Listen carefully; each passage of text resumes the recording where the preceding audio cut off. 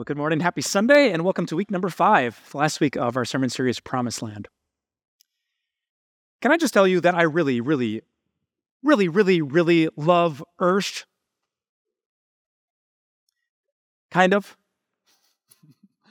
After 43 years on this planet, that's my conclusion. I love Earth, with a big asterisk after that emphatic statement.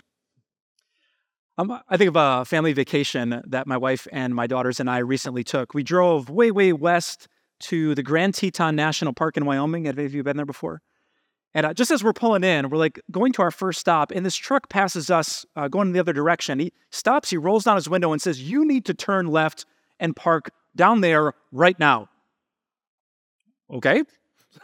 So I turn the van in. It's an empty parking lot. There's no one around. We jump out, and do you know what we see? I'll show you a video of what we saw. We go down to this river, and we just see this moose, like, chilling out during happy hour. Just get a drink all by himself. Look in the back.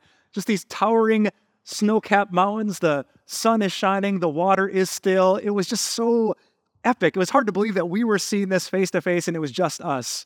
I pan over as I'm taking the video. My wife is just worshiping. My daughter saying, "Yes, like Earth. Isn't it amazing?" And it is. Sometimes. So we get to our campsite. Some places on the internet say it's one of the best campsites in all of the national parks in all of the nation. It's one of those campsites that you have to be waiting in your computer to reserve it exactly 6 months before the date. We did it. I got it. We set up the tent.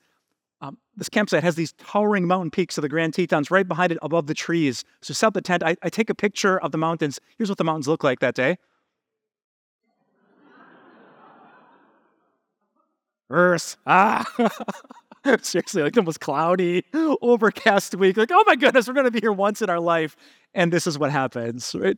And I was thinking of those experiences. That's kind of like a metaphor for my time on this planet. It's amazing, and then it's not. It's breathtaking, and then it's disappointing. There's moments that just so exceed my expectations, and there's moments that kind of break my heart. In our front yard, we have this big tree. And every October here in Wisconsin, it is the most beautiful tree you've ever seen. It just lights up blazing orange and red leaves. Literally, I'll turn down my street, even after all these years, and just stop, stunned, and worship the God who made that tree. And then, if you're from Wisconsin, you know what happens next. Then November comes, and all the million leaves of that tree sit down in my yard. And this is just some weird curse of nature that my leaves fall directly down and all of my neighbors' leaves fall at a 45-degree angle also in my yard. I get this one day off every week, and I'm spending it raking and bagging and hauling the leaves. It's amazing. And then it's not. I think of my sporting career. I can remember a time, maybe 15 years ago, when a soccer teammate crossed me a soccer ball in the air, and I went for it. I jumped, flipping bicycle kick, 1 in 1,000 opportunity. I smash it square. I watch it fly over the goalies' heads. I had strangers shaking my hand after the soccer game. It was the best goal they had seen in their life. Yes, Earth. And I remember my sophomore year of college when another teammate crossed me another soccer ball, and this one I trapped right here on my chest. And when I did, my lung exploded, collapsed. Ended the year, almost ended my sporting career. Earth. I think of that day when my wife Kim pushed for the last time. I could tell you right where I was standing. And I discovered that I wasn't just a father, I was the father of a daughter. Just wept like I've never wept before. Earth. And I could also tell you where I was sitting next to my wife as she, a daughter, watches her father take his final breath. Earth. And so I love it, and I love it not. It thrills my heart, and then it breaks it. And I bet if you had a few minutes and a microphone, you could share your own roller coaster journey on this old earth. The friendships and the heartbreak, falling in love and falling out of love. Some days earth makes you want to jump out of bed and dance, and other days it makes you want to crawl back into bed and never leave. I even wonder just about today what your experience has been on earth. I bet a whole bunch of you just jumped out of bed feeling good. The coffee was hot, the breakfast was there, the sun was shining. And others of you were part of the sad statistic of 20% of Americans who live with depression, 31% of us who deal with frequent anxiety. Yeah, maybe you came to church and you came with someone you loved, a good friend, a mom or a dad, a partner, a significant other. Or maybe you're part of the 50% of marriages in our culture that don't make it, that start out with beautiful vows and the dress and the flowers, but they don't end that way. And maybe you're running around this morning, got in an early run, a workout at the gym. Or maybe you're one of the 40% of people who get cancer. Maybe you popped out of bed excited about your connection to God. You knew that God is with you, that God is for you, that God forgives you. You almost could feel his presence, believe his promises. Or maybe you're having one of those days where you come to church and you sing the songs, just doesn't work. You try to pray, read the Bible, it doesn't change things. You don't feel necessarily forgiven. You don't feel like God is near you. It's like this. I think for all of us, sooner or later, there's these highs and there's these lows. We just get used to the uncertainty and all the stuff that can happen to us right here on earth. And sometimes earth feels like a glimpse of heaven, and sometimes earth feels like a living hell. And I think that's why we ache for something more. I don't know that any of us wants to just hold our breath and hope that today is like this instead of like this. To hope that this ends soon or this doesn't end soon. There's something within us that just doesn't want to have to worry about everything falling apart or the wheels falling off the blessing bus. We just want to know it's going to be good, and then it's going to be good, and then it's going to be good. We ache for something stable, something certain, which is exactly what God promises us. There's a promise in the Bible that honestly a lot of Christians are totally clueless about. Actually, after I just preached the sermon, a guy came to me in the lobby. He said, "Pastor, there are a lot of Lutherans who don't know this." To which I responded, "It's not just the Lutherans." A lot of people don't know that God has said that this old earth has an expiration date, and that God has a physical place, a new earth for his people to live. That's what I want to talk to you about today.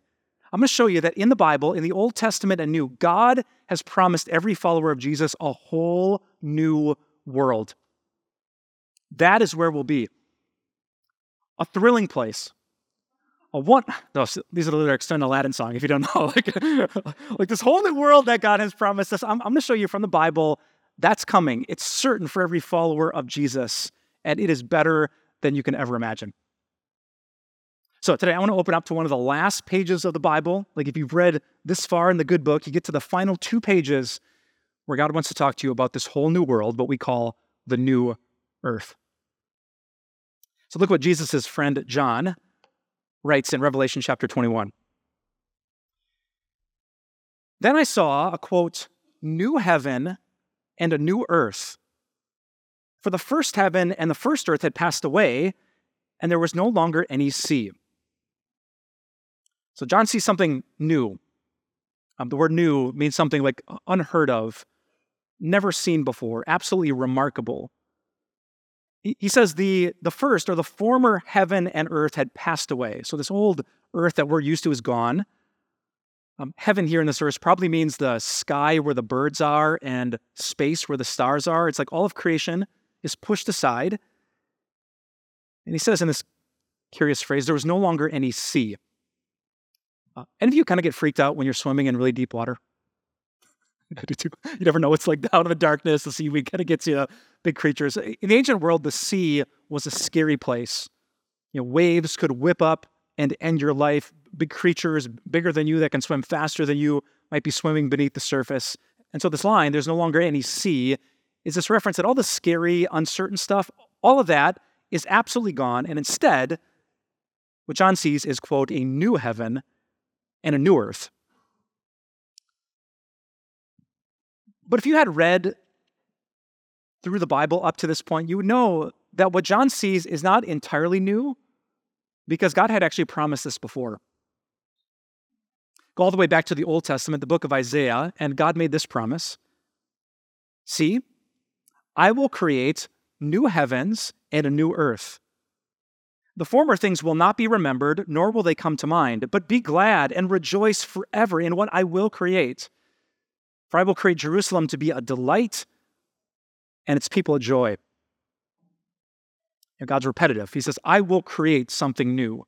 I will create something new. I will create something that will be a delight and a joy. So be glad and rejoice forever.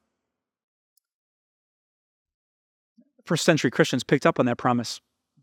They ached for this new heaven and a new earth. In fact, Jesus' friend Peter wrote these words. He said, we Christians are looking forward to a new heaven and a new earth where righteousness dwells. Righteousness means everything's all right. Like me and God are all right. Me and you are all right. We and nature are all right. Right now there's tension, frustration, things go wrong all the time. But on the new earth, righteousness dwells. Everything is all right in every single direction. In other words, the Bible in Old Testament and New says, remember, see, look at this. God is going to create something brand new. I love how John describes it in verse 2. Back to Revelation 21. He says, I saw the holy city, the new Jerusalem, coming down out of heaven from God, prepared as a bride beautifully dressed for her husband. It's really cool descriptions of the new earth. First, John calls it the holy city. Quick church survey. How many of you love to go to big cities? All right, hands down. How many of you hate going to big cities? Yeah, we got outvoted. You know the really cool thing about big cities? They're often places of diversity, energy, and creativity. Lots to do, lots to see, and all kinds of people. Right? Doesn't matter if you're white or black, Latino or Asian. You go to a New York City, a Chicago, you know that you belong there. You don't feel out of place there. Big cities are amazing at that. But you know the bad part of big cities? They're rarely holy places. You got to keep your hand on your purse or your wallet. You got to lock your door and your car. Got to make sure someone doesn't pick your pocket. You don't get assaulted. There's godlessness. There's a lack of Jesusness. The traffic is definitely unholy. Right? So there's all these good things about it, but there's these bad things about our cities on the old earth. But look at the phrase that John uses. I saw a holy city. Can you imagine a place with all the energy and diversity and creativity, but none of the lack of holiness, none of the drama, none of the frustration? It's like John takes the best part of earth and then he makes it even better. And he calls it by another name. He says, I saw the new Jerusalem. I've been to the old Jerusalem, the now Jerusalem, and it is an amazing place. Kind of. It's a place where people have worshiped for so many years, and they've also gone to war for countless years. It's a sacred space where our Savior himself walked, and that space also made him so mad he flipped over tables in the temple. It's a place that some Christians can't wait to visit and see with their own eyes, and other Christians are scared to visit because they know what happens in that land. But John doesn't see the old Jerusalem, he sees the new one. All the history of God's faithfulness, all the beauty, all the part of you that aches for it, that wants to see it, except it's not broken this time. It's a whole new version. What John sees coming down from heaven is like earth, but infinitely better. Closest description he can come to it is that this place has been prepared as a bride beautifully dressed for her husband. As a pastor, I get to go to a lot of weddings. And as a pastor, I get the privilege of standing closer to the groom than often even his mother and father in the front row. Do you know what I've never seen in over 100 weddings? I've never seen a groom, when he sees his bride, look bored. I've never gotten nudged or elbowed by a groom and say, hey, you want to bail? No, when he sees a bride beautifully dressed for her brand new husband, it's one of the most beautiful. He already loved her, and now it's she's as beautiful as she gets. That's what John says the new earth is like. You're not bored. It's not, forever. No. when you see it, it's like a city, but holy. It's like Jerusalem, but new. It's not just like dating or being married. It's like the wedding day when it's so, so beautiful. This is the future that God has promised for this planet when he comes back and makes all things new. Maybe I could summarize this biblical teaching on earth with the points in your bulletins. If you're taking notes, real quick, I think there are 3 phases the Bible talks about with earth. Here's the first one. When God created the heavens and the earth way back in the beginning, earth was earth. God looked at everything that he had made, the man and the woman, the plants and the animals, the sea and the land, and it was so good what God saw. Put an exclamation point after that. It was earth in a beautiful form. But then sadly, earth with an exclamation point became earth with an ellipsis. After the fall into sin, when Adam and Eve tried to do things their way instead of God's way, when they lived their truth instead of God's truth, followed their hearts instead of God's heart, earth got broken. And you see the proof around you every single day. It's good and it's bad, it's wonderful and it's not. You wish you could be here forever. You wish you could escape it today. But this teaching we have, this amazing phase 3 that the Bible is teaching us, that after Judgment Day, when Jesus returns, it could be today or tomorrow or 10,000 years from now, earth will not be the same. In fact, how many exclamation points you got room for in your program? Fill it up all the way to the edge, because we were talking about earth. So John's talking about back in Revelation 21. Look at verse 3. Thinking of the new earth, he says, I heard a loud voice from the throne saying, look! It's like the guy who rolled down his window to tell me about the moose. Look! Like, don't miss this. God's dwelling place is now among the people, and he, God, will dwell with them. They will be his people, and God himself will be with them and be their God. Can you pick up the point of the passage? Like, look, even heaven is amazed. God, who used to dwell up in heaven, far from his faithful people on earth, is now coming down to dwell with them. That doesn't make your eyebrows do this. John says it again. And God himself will dwell with them. They'll be his people. Oh yeah, did I mention God himself will be with them? Like, the amazing thing about the new earth is not just a 2.0 version of your body or birds being better or cities being more beautiful. It's the fact that God, who you used to see by faith, now you get to see face to face. And the thought is so amazing that John doesn't just repeat it. He repeats it again. God will dwell with his people. And not that long ago, a little second grader from Ohio named Eli was sitting in his little desk at another day of school. Except this would not be just another day at school for little Eli, because just then, as his teachers mysteriously pulled their phones from their pockets, the school mascot came walking through the door. Big tiger. He walked in, waved at all the kids, and then mysteriously he kneeled down right in front of little Eli's desk. Eli cocked his head and smiled at the mascot, but the tiger on its knees started to shuffle closer to the desk, and then closer to the desk. And the man inside the mascot costume put his hands on either side of the tiger head and lifted it up. And Eli's expression went from a curious smile to, because guess who was inside the costume? His father. His military father, who had been deployed for over a year, had come home. And when Eli, when his brain processed that he was this close to the face of his father, you should find the video online, he was like a leapfrog. He launched himself out of the desk, he tackled the tiger, rolled him on his back. Like, he always had his father. He believed in him, knew him, loved him, but now he was seeing him face to face. And that's what the judgment day is going to be like for every follower of Jesus. Like, to know that we have a heavenly Father that we love, but now we get to see his face. Before we had faith, but on that day we will see his face. Can you even imagine this? But I love God so much. When I just slow down like the craziness of life and just think about how great God must be, when I think that God literally made mountains and gave me eyes to just get a glimpse of his glory. To realize that God made parenting. He gave me daughters and then put dopamine and oxytocin wired in my brain so that I would just get this little glimpse of what my relationship with my Heavenly Father is like.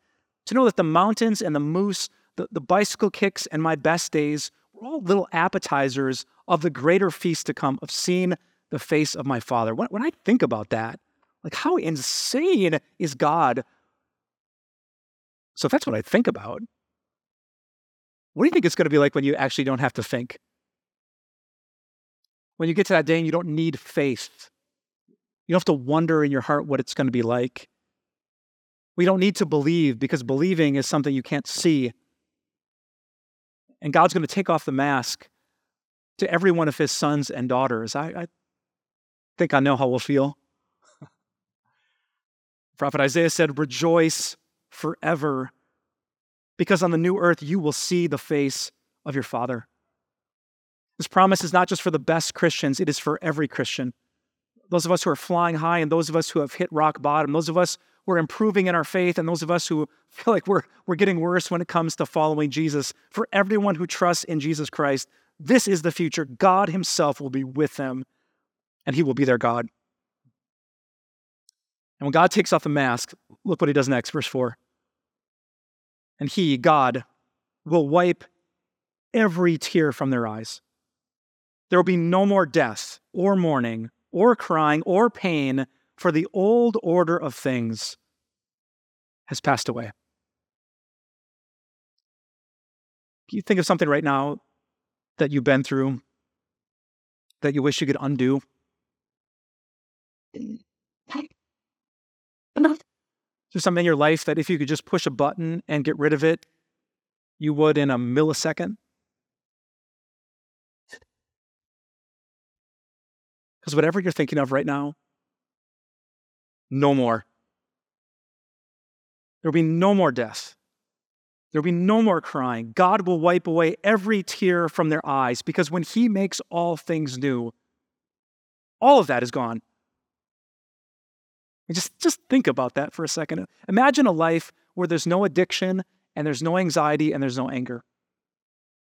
There are no backaches, there are no bad days, and there's no bitterness. There's no cancer, no chemo, no court dates, no debilitating depression, no extreme parental exhaustion. Imagine a world where there's no fighting, there's no fatigue. You never groan from a gut ache. You never have to heal from a heart attack. Imagine a world where there are no injuries and there's no jealousy, there's no killing and there's no lies. Where you never wake up in the morning and you're still mourning that loss. You never wake up in the nighttime because a nightmare won't let you sleep. Imagine when there's no operations, there's no pressures, there's no quarantines, there's no ruptured relationships. Imagine when there's no sin. And imagine a day where no one sins. When there's no trauma, no triggers, no temptation ever. Imagine when there's no unrest or uneasiness, there's no vice that you hide in your heart or viciousness in the comment section when you check your phone, when no one worries and there's no war, when no one reaches for a Xanax just to calm down or yells at each other or on the Thanksgiving table. Imagine where no one zones out from boredom. A to Z, everything that is broken about the old earth, God will say, done. Se acabó. It's finished. It's absolutely over because all of that is old and God has promised, I'm about to make everything brand new. Ooh, verse 5, he who was seated on the throne said, I am making everything new. Then he said, write this down, for these words are trustworthy and true. God wanted you to know this, to hold on to this and believe this, that no matter how good or how bad, it is going to get better for the people of God. You'll never have to wish you weren't down here. You'll never have to wonder when this is going to end. God will end this. So please write down this final promise. It's one of the Bible's best, that this life as we know it, with all its uncertainty and pain, with all the messed up stuff inside of you and around you, God has promised that he will end this. He will show up one day, look you in the eye, wipe away every tear from your cheek, and give you something beautiful and new. So, what do we do with this? Let me speak to two groups of you before I say amen. Number one, for those of you who aren't Christians just yet, maybe you're here checking out church, maybe you're watching at home for the first time, and you're not so certain about Jesus. Maybe you're living for you and not calling Jesus your Lord and your Savior. What I would say to you is, it's not too late. You might have showed up at church today because you love the girl sitting next to you or mom dragged you. But today, Jesus has you here, and he's offering you this gift, the new earth. It's kind of weird to say this as a pastor, but you know that you don't really need Jesus for this earth? Like, whether you're a Christian or an atheist or somewhere in between, we all do this with or without Jesus, and we all do this. Christians get cancer, and non-believers do too. The fact is, you can have a pretty decent life on this earth, relatively speaking, with or without Jesus. But on the next earth, only those who follow Jesus will inherit this glory and this joy. When he comes back and the judgment day occurs, you and I will both be judged. And the question is not, am I better than you or are you better than me? The question is, does God see anything bad in you? Because all that's bad will be pushed away. And Jesus is saying to you today, it's not too late. Come to me, believe in me. At the cross, I'll take everything wrong and broken and messed up, all that old, and I'll erase it. I'll bear it. I'll pay for it so that you yourself are prepared for the new earth. Man, I wonder if some of you aren't here in this moment. For this moment, God's saying, I still have room. There still is time. You don't have to fix your 100 vices before you come to Jesus. You can come to him today. He is the Savior of sinners. He is your Savior too. Believe in Jesus, and the new earth will be your new hope and your new future. Second. And if you do follow Jesus, I put it this way. When you think about the new earth, these moments get better, and these moments get bearable.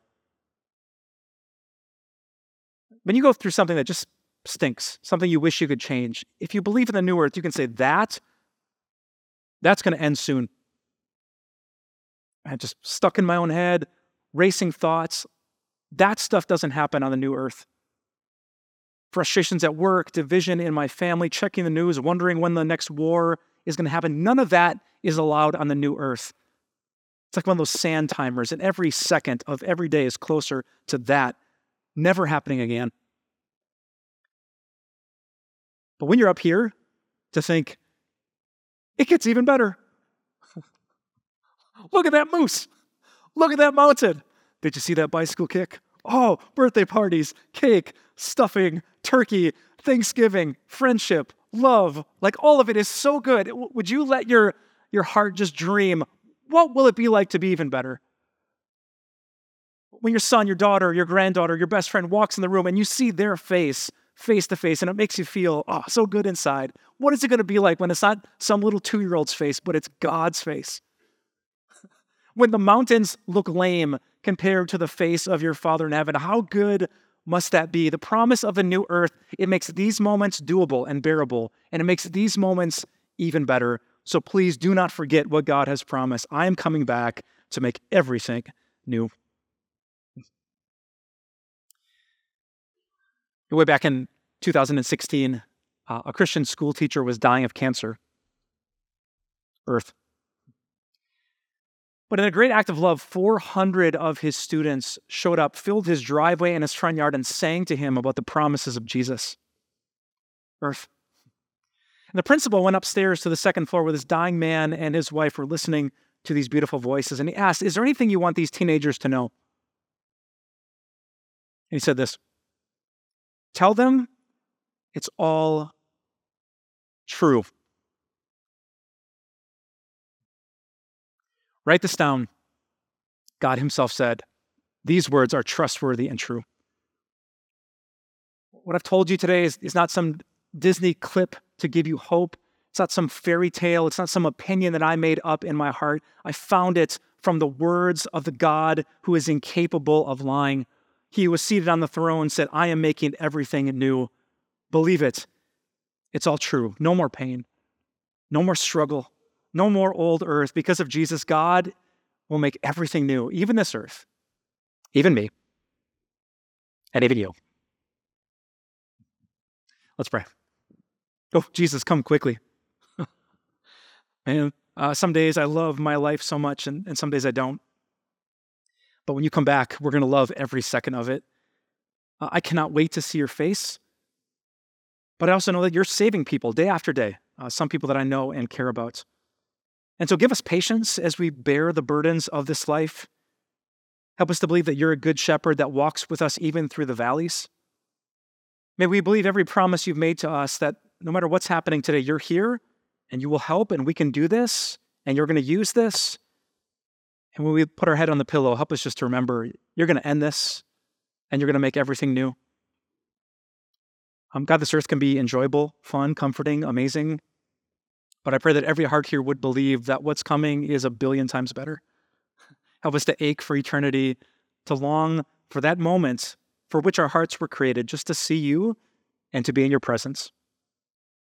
As the psalmist said 3,000 years ago, my heart says of God, seek his face. And so your face, Lord, we will seek. It's in Jesus' name that we pray all these things. And God's people said, amen.